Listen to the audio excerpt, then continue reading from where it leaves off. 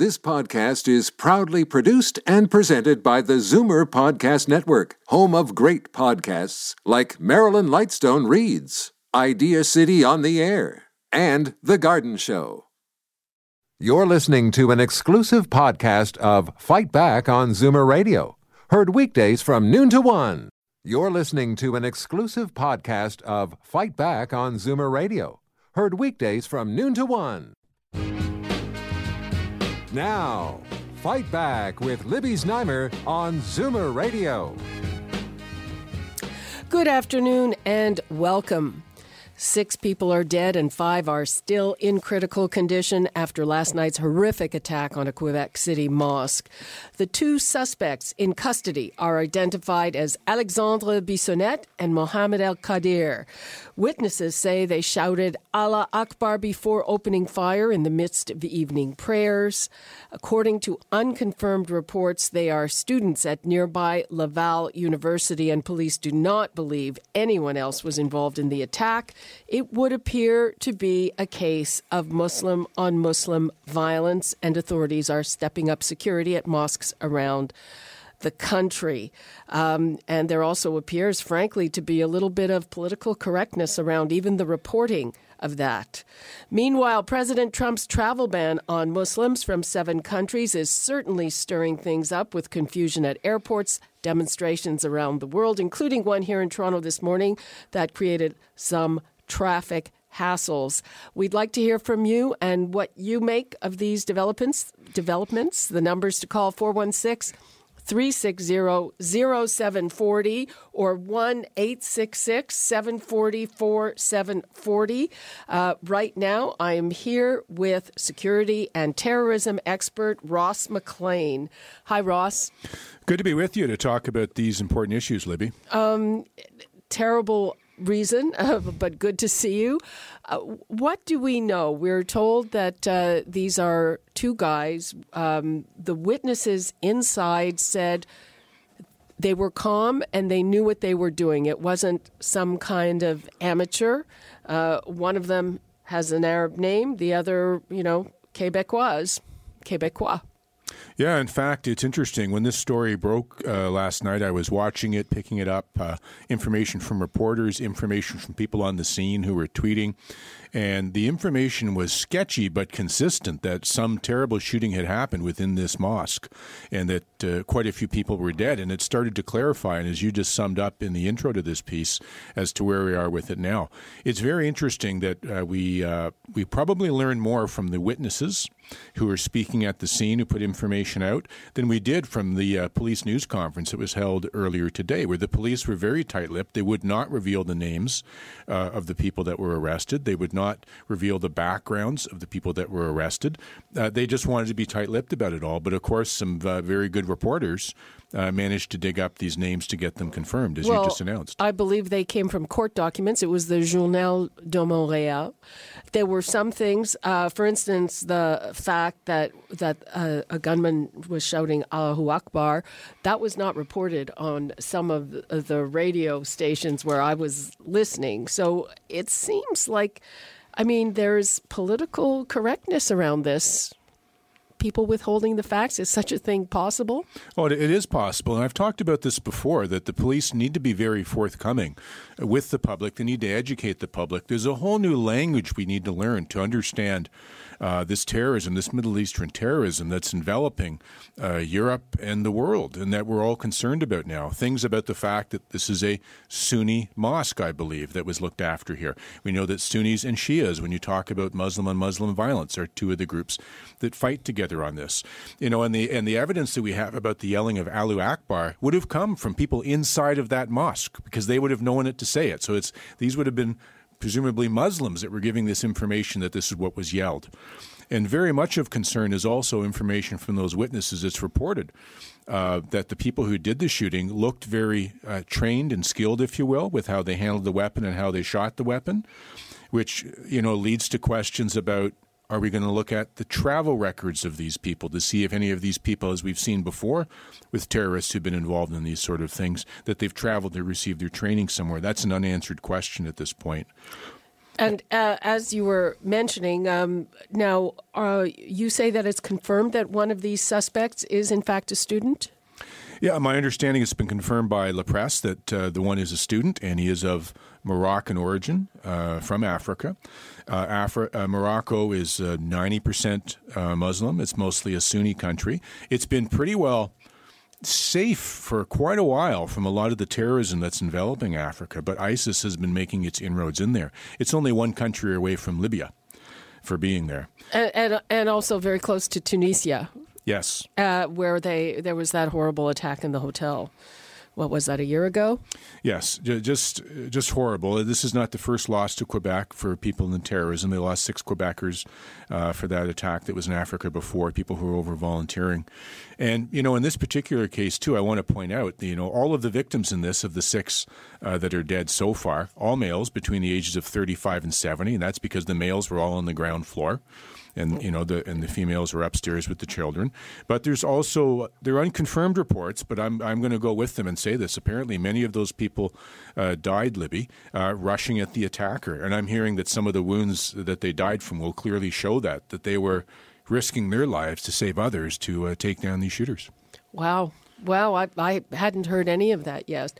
And this phenomenon, it's probably very strange to people here to think, that it's possible that there was a Muslim terrorist, a Muslim attacker attacking other Muslims in a mosque while praying, but that happens in other parts of the world. It happens in other parts of the world, particularly in Africa, in the areas that are bothered there. In the Middle East, there's even been some in Switzerland and other places. And, part of what we're going to have to look at here is the background for this. We'll wait to hear about this, but I'm going to suggest this is some of the background for it. Both that mosque and the university we're talking about take in international students. So it'll be interesting to see if this one man, perhaps with the more Muslim name in this one, if he is an international student that traveled here and essentially is bringing their fight from Africa to our country to happen here, if that's what's going on. I don't want to speculate on that, but I want to say that's some of the background as to how does this happen in Quebec, which is normally a very pacifist. They're great people. There's not a whole lot of problems that come out of Quebec that way, but this is shocking to them, certainly. Yeah, well, I think the shooter on Parliament Hill was from Quebec, was he not? I believe so. Yeah, look, the other thing, look, when I say that Quebec is good, I'm saying Quebec is good, but let's be clear. There are some radical mosques that are in Quebec and in the Montreal area.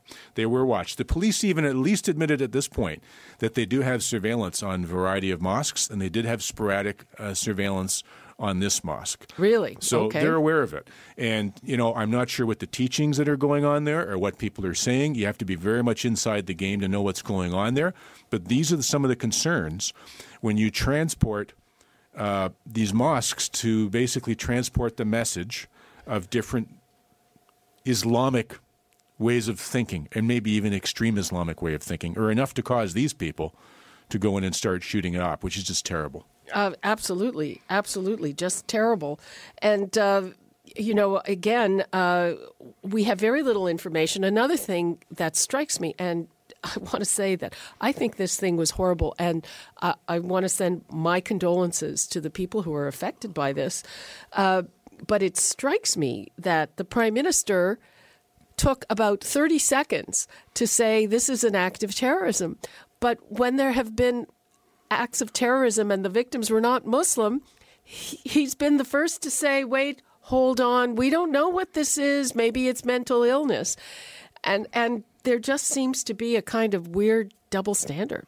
Well, there is, and that's part of the problem I always worry about for the police dealing with this. And every police department, by the way, the police departments in that area, they all responded very quickly, very professionally to this. And the INSAT, the National Terrorism Team, is on this.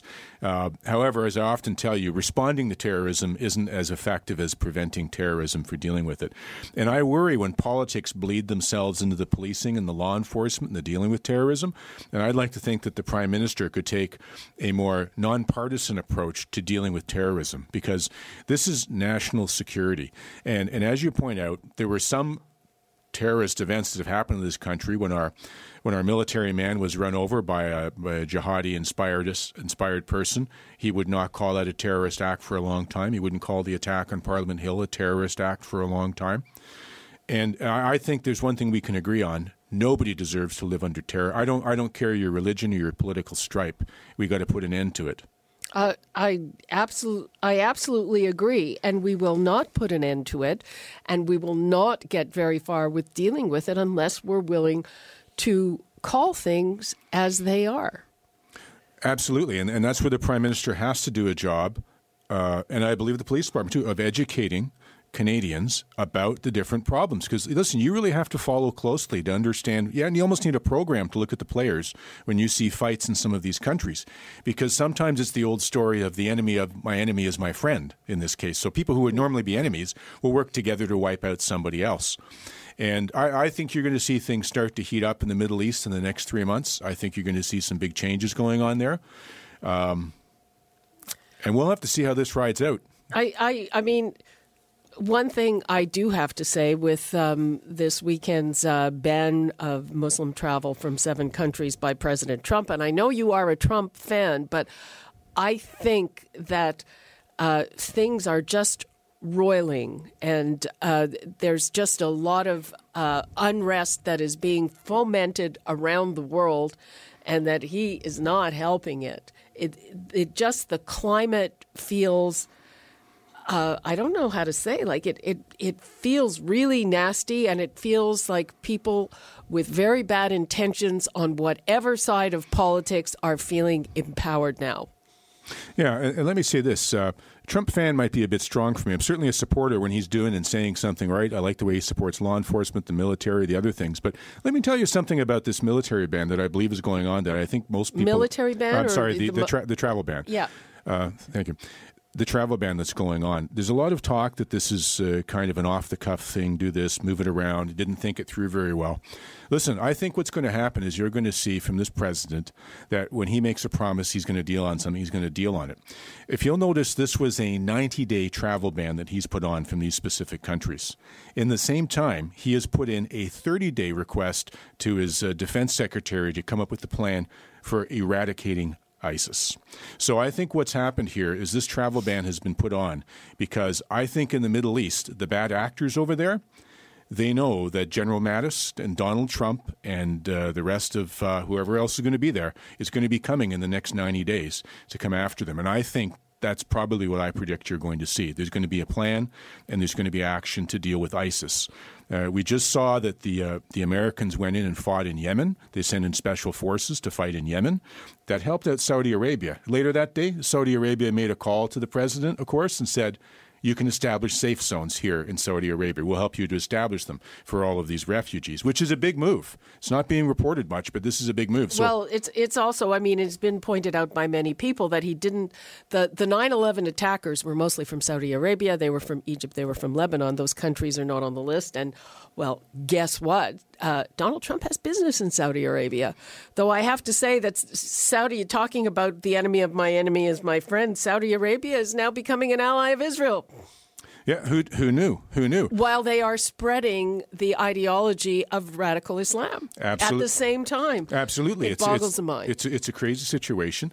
And let me say this as well, too, though. The issue about Saudi Arabia not being on the list, part of the reason for that is the list that was done up before was one that was vetted by Congress. So when he did his executive order, he did it in line with what Congress had voted on before, as opposed to adding countries. And they said they would look at adding countries if they need to. So I think you're either going to get in line to help get peace in the Middle East, to get Israel protected properly and get everybody to stand down. I think you're going to see that's what's coming in the next 90 days. That's my read on it. I think that's a very optimistic read on it. But it's interesting if you say that it might coincide with people trying to get out. But a lot of those terrorists, they say going down as a martyr, that's okay with them. Absolutely, it is okay with them. And those seven countries that were named, every one of those countries operates terrorist training camps. Every one of them. And every one of them has been bombed by the U.S. in the last little while. So, I mean, I think it's fairly consistent. I think things have got to move ahead. we have to have somebody start taking a stand to put down the violence and the terrorism spreading. And I hope everybody gets past looking at it perhaps overly emotionally and more looks at dealing with the problem, because there are people who are bleeding, dying, their heads are being chopped off, they're running. It's just terrible what's going on. Well, yeah, there are also people who are fleeing a terrible war, and women, children. Anyway, let's take a call. We've got Keith in Rochester. Hi, Keith. Yes, everyone should know that on that Trump directive, 87% of Muslims are still being allowed into the United States. I'm having a problem with non-Muslims who keep feeling the need to stick up for Islam when Muslims themselves cannot get their act together. It's like on a collective world stage, I would like to just take their heads and bash them together. Well, that's a little violent, Keith. Well, Keith? You have to get Islam's attention. We keep referring to Martin Luther and the 100 points that he nailed to get reformation in the Catholic Church. We need drastic reformation in Islam, and I've never had it explained why the rest of the world that does not care anything about Islam, why we have to be beholden to them, Muslims, until they get their act together and get their reformation going. It took us less than 4 years from the American point of view, once we were hit at Pearl Harbor, to bring the Axis powers, running them to ground. Using that same analogy, from December of 41 to when the Japanese surrendered on the battleship Missouri on the 2nd of September of 45, 3.75 years exactly from the American perspective, we have to go in and fight this war. We would never have allowed in America, both the United States and Canada, any fifth column having to do with Germans and Japanese, but we allow Muslims in. We had this beheading several years ago in Oklahoma. We've had San Bernardino. We had the Patriot March there in Boston. Obama allowed these people in with no vetting. Trump is Wait, San Bernardino, the attacker was American, is number one, and his wife was from Pakistan, which, you're talking about Islam as one thing, Keith, and I think that's part of the problem. It isn't, and they're fighting amongst themselves. It's interesting. When are they going to stop? And what my question is, before you let me go, and I already asked you, why are those of us who are not Muslim, who do not care at all about Islam, why are we left in the middle, waiting for them to get their act together, and we have to take these terrorist attacks, and if we speak up about it, then we are called racist and anti-Islamic? When are we going to demand of the Muslims, get your act together and leave the rest of us alone in the world? Okay, Keith, I'll leave Ross to answer that. Thank you. Bye. Bye. Yeah, in general, Keith raises the interesting point, and a lot of people are asking, why aren't more Muslims speaking up and speaking against the violence in these issues? Some are, absolutely. As you said, Muslim is not monolithic, although it seems that way at times. Monolithic. It's because we don't understand it. That's what I was saying. We need more explanation about a lot of this. But, some of the issue as well, too, though, is the way that the mosques spread. A lot of those mosques are funded by Saudi Arabia and different people. And my understanding is the way a lot of that works, if you build it, you get to run it. Then you're the head guy at the mosque, and everybody has to sort of fall in line. So you might not be able to speak your mind or say something different if you want to go to your mosque, if your mosque is run by the big guy. So I think that's maybe where some of this disconnect, where people wonder why. Everybody knows great Muslim people, and they wonder why aren't they coming out and as crazy about this, about what's going on with their religion as other people. And that's what's got some of us in the West baffled. Well, some of them are. And you have countries, in Indonesia is the largest Muslim country in the world, and they do have some problem with jihadi extremist terrorism, but they don't seem to be exporting it.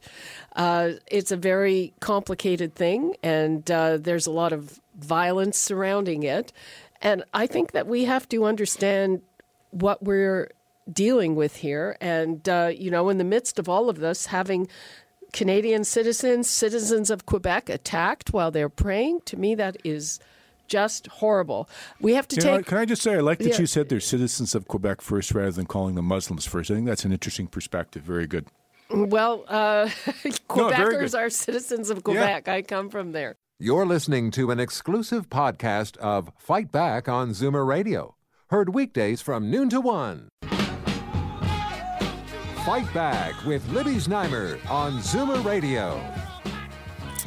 Welcome back. We are talking about that horrific terror attack on a mosque in Quebec City. I'm here with security and terrorism expert Ross McLean, and we are taking your calls. Let's go to Frank in Toronto. Hi, Frank. Hi, good afternoon. I'd like to ask Ross McLean how he thinks Trump's going to handle Iran with the deal. And, we know that Iran has been one of the worst culprits of exploring terrorism in the past. And can you answer me that question, please? Yeah, my understanding is what he's going to do is what he said. He said he's going to ride that contract hard, manage it hard. He wanted to break it, but he then said, well, look, if it's the rules, we got to follow the rules and follow the law, we'll follow the law, but we will manage this contract hard. And if there's any opportunity to get out of it, take advantage or move it along, he's certainly going to push for that. So I think that's the front he's going to be presenting to Iran. Oh, okay. Thank you. Okay, you're welcome. Yeah, and there's a lot of noise on that line. Let's move along here. We've got Tony and Lindsay. Hello. Hello. Good day. I just wanted to reiterate what that gentleman said I think he was from the States there. I was talking to my uncle on Skype. He lives in Milano, and the WW2 vet. And back in the day, with the Italians, they wouldn't let him over when the war was all happening and all that because of afraid of same kind of stuff as the Muslims now.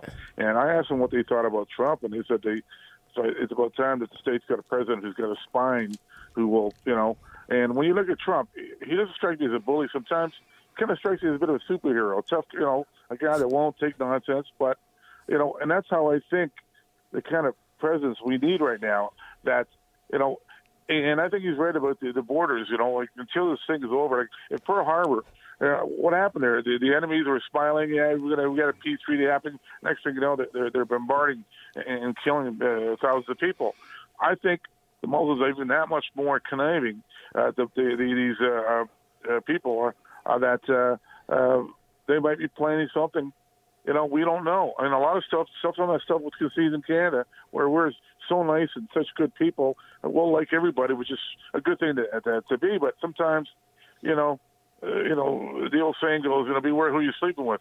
So yeah, that's always a good plan. Thanks, Tony.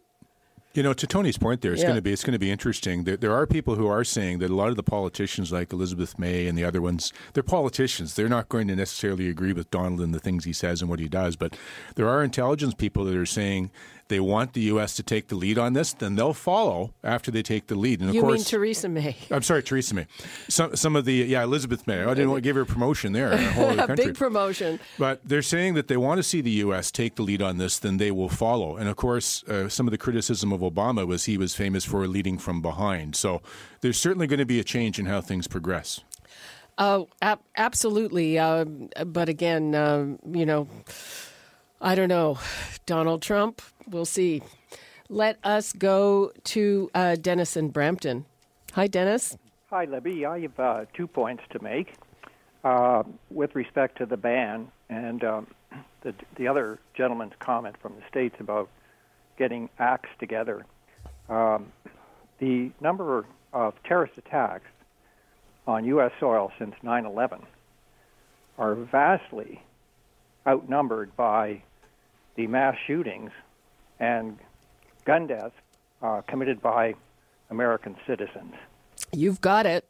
And my second point is this, and a little more controversial perhaps, but I'm reminded of an old West Wing, and I actually give credit to Neil this morning. Oh, that Neil was talking about, the one where, okay, you know what?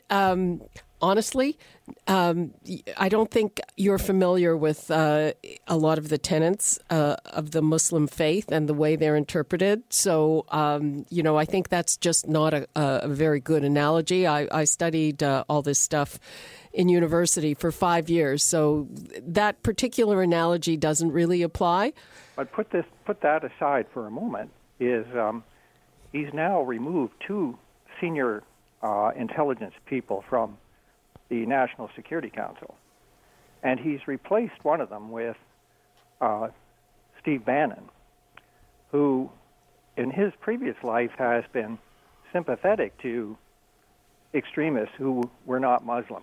Well, yeah. I mean... And that's supposed to protect Americans. When you have two senior people with knowledge, they're off and he's in. Well, I would say that's a worrisome thing. Ross, what do you think of that? Yeah. It's not our country, but... Yeah, you go back in history, you look at Kennedy. When he came in, the first thing he did was he fired the CIA director. Took him out and said, you're no longer reporting directly into me and going to be in the major meetings.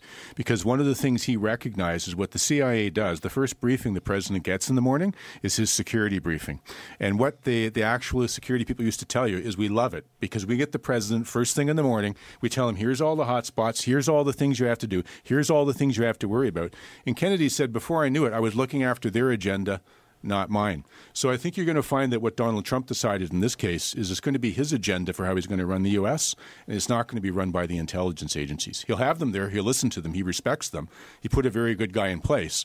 But he's changing the order of who gets to call the shots in the White House. I think that's what the reasoning behind that is. Well, still, you've got to think that somebody like Steve Bannon in that role is a little worrisome. U.S. naval officer, I believe, graduated with pretty well in his class, so... In 2008. Yeah. Yeah. Steve Bannon graduated in 2008? Well, it was, no, it was I don't much think so. than that. Yes. He hasn't been in the Navy for 20-odd years. Yeah. So, please, I think your guest is stretching the truth to fit his Trump agenda. But I'll leave it at that, and thank you for taking my call. Okay. Thanks, Dennis. Okay. So you're a little bit of a Trump supporter there, Ross. No, it's not an agenda. What it is you have a team, and you're going to decide who's going to be on your team and how you're going to move it forward. And you need to have people cooperating with you and people who you trust to move things forward. So that's very much, I think, what's happened here is they've moved someone in trust. They want to move with speed. And, we'll see how that goes. He's made an announcement today. He's announcing his Supreme Court pick in a couple of days, I believe, as well. And he's moving fast. So we'll see. We'll see. Okay, let's take another call. We've got Jerry in Burlington. Hi, Jerry. Hello. Thank you for taking my call. You're very welcome. I have a couple of points. Don't worry. I'll be very brief. One, what happened in Quebec is such a tragedy. No matter what the religion or whatever, killing people should not be, my heart goes to the victims. I think all of us are feeling that. Yeah. Thank you. Amen. My second point is I agree with Ross on everything he says. I like his approach, which is non-confrontational. No hatred, nothing. And finally, Libby, and that's why I actually called, my hat's off to you, because you said something at the beginning of this program that I was going to call, and then you even used my own words. And that was concerning our Prime Minister's reaction to the attack, and the fact that whenever something like that happens in the world, he is very cautious.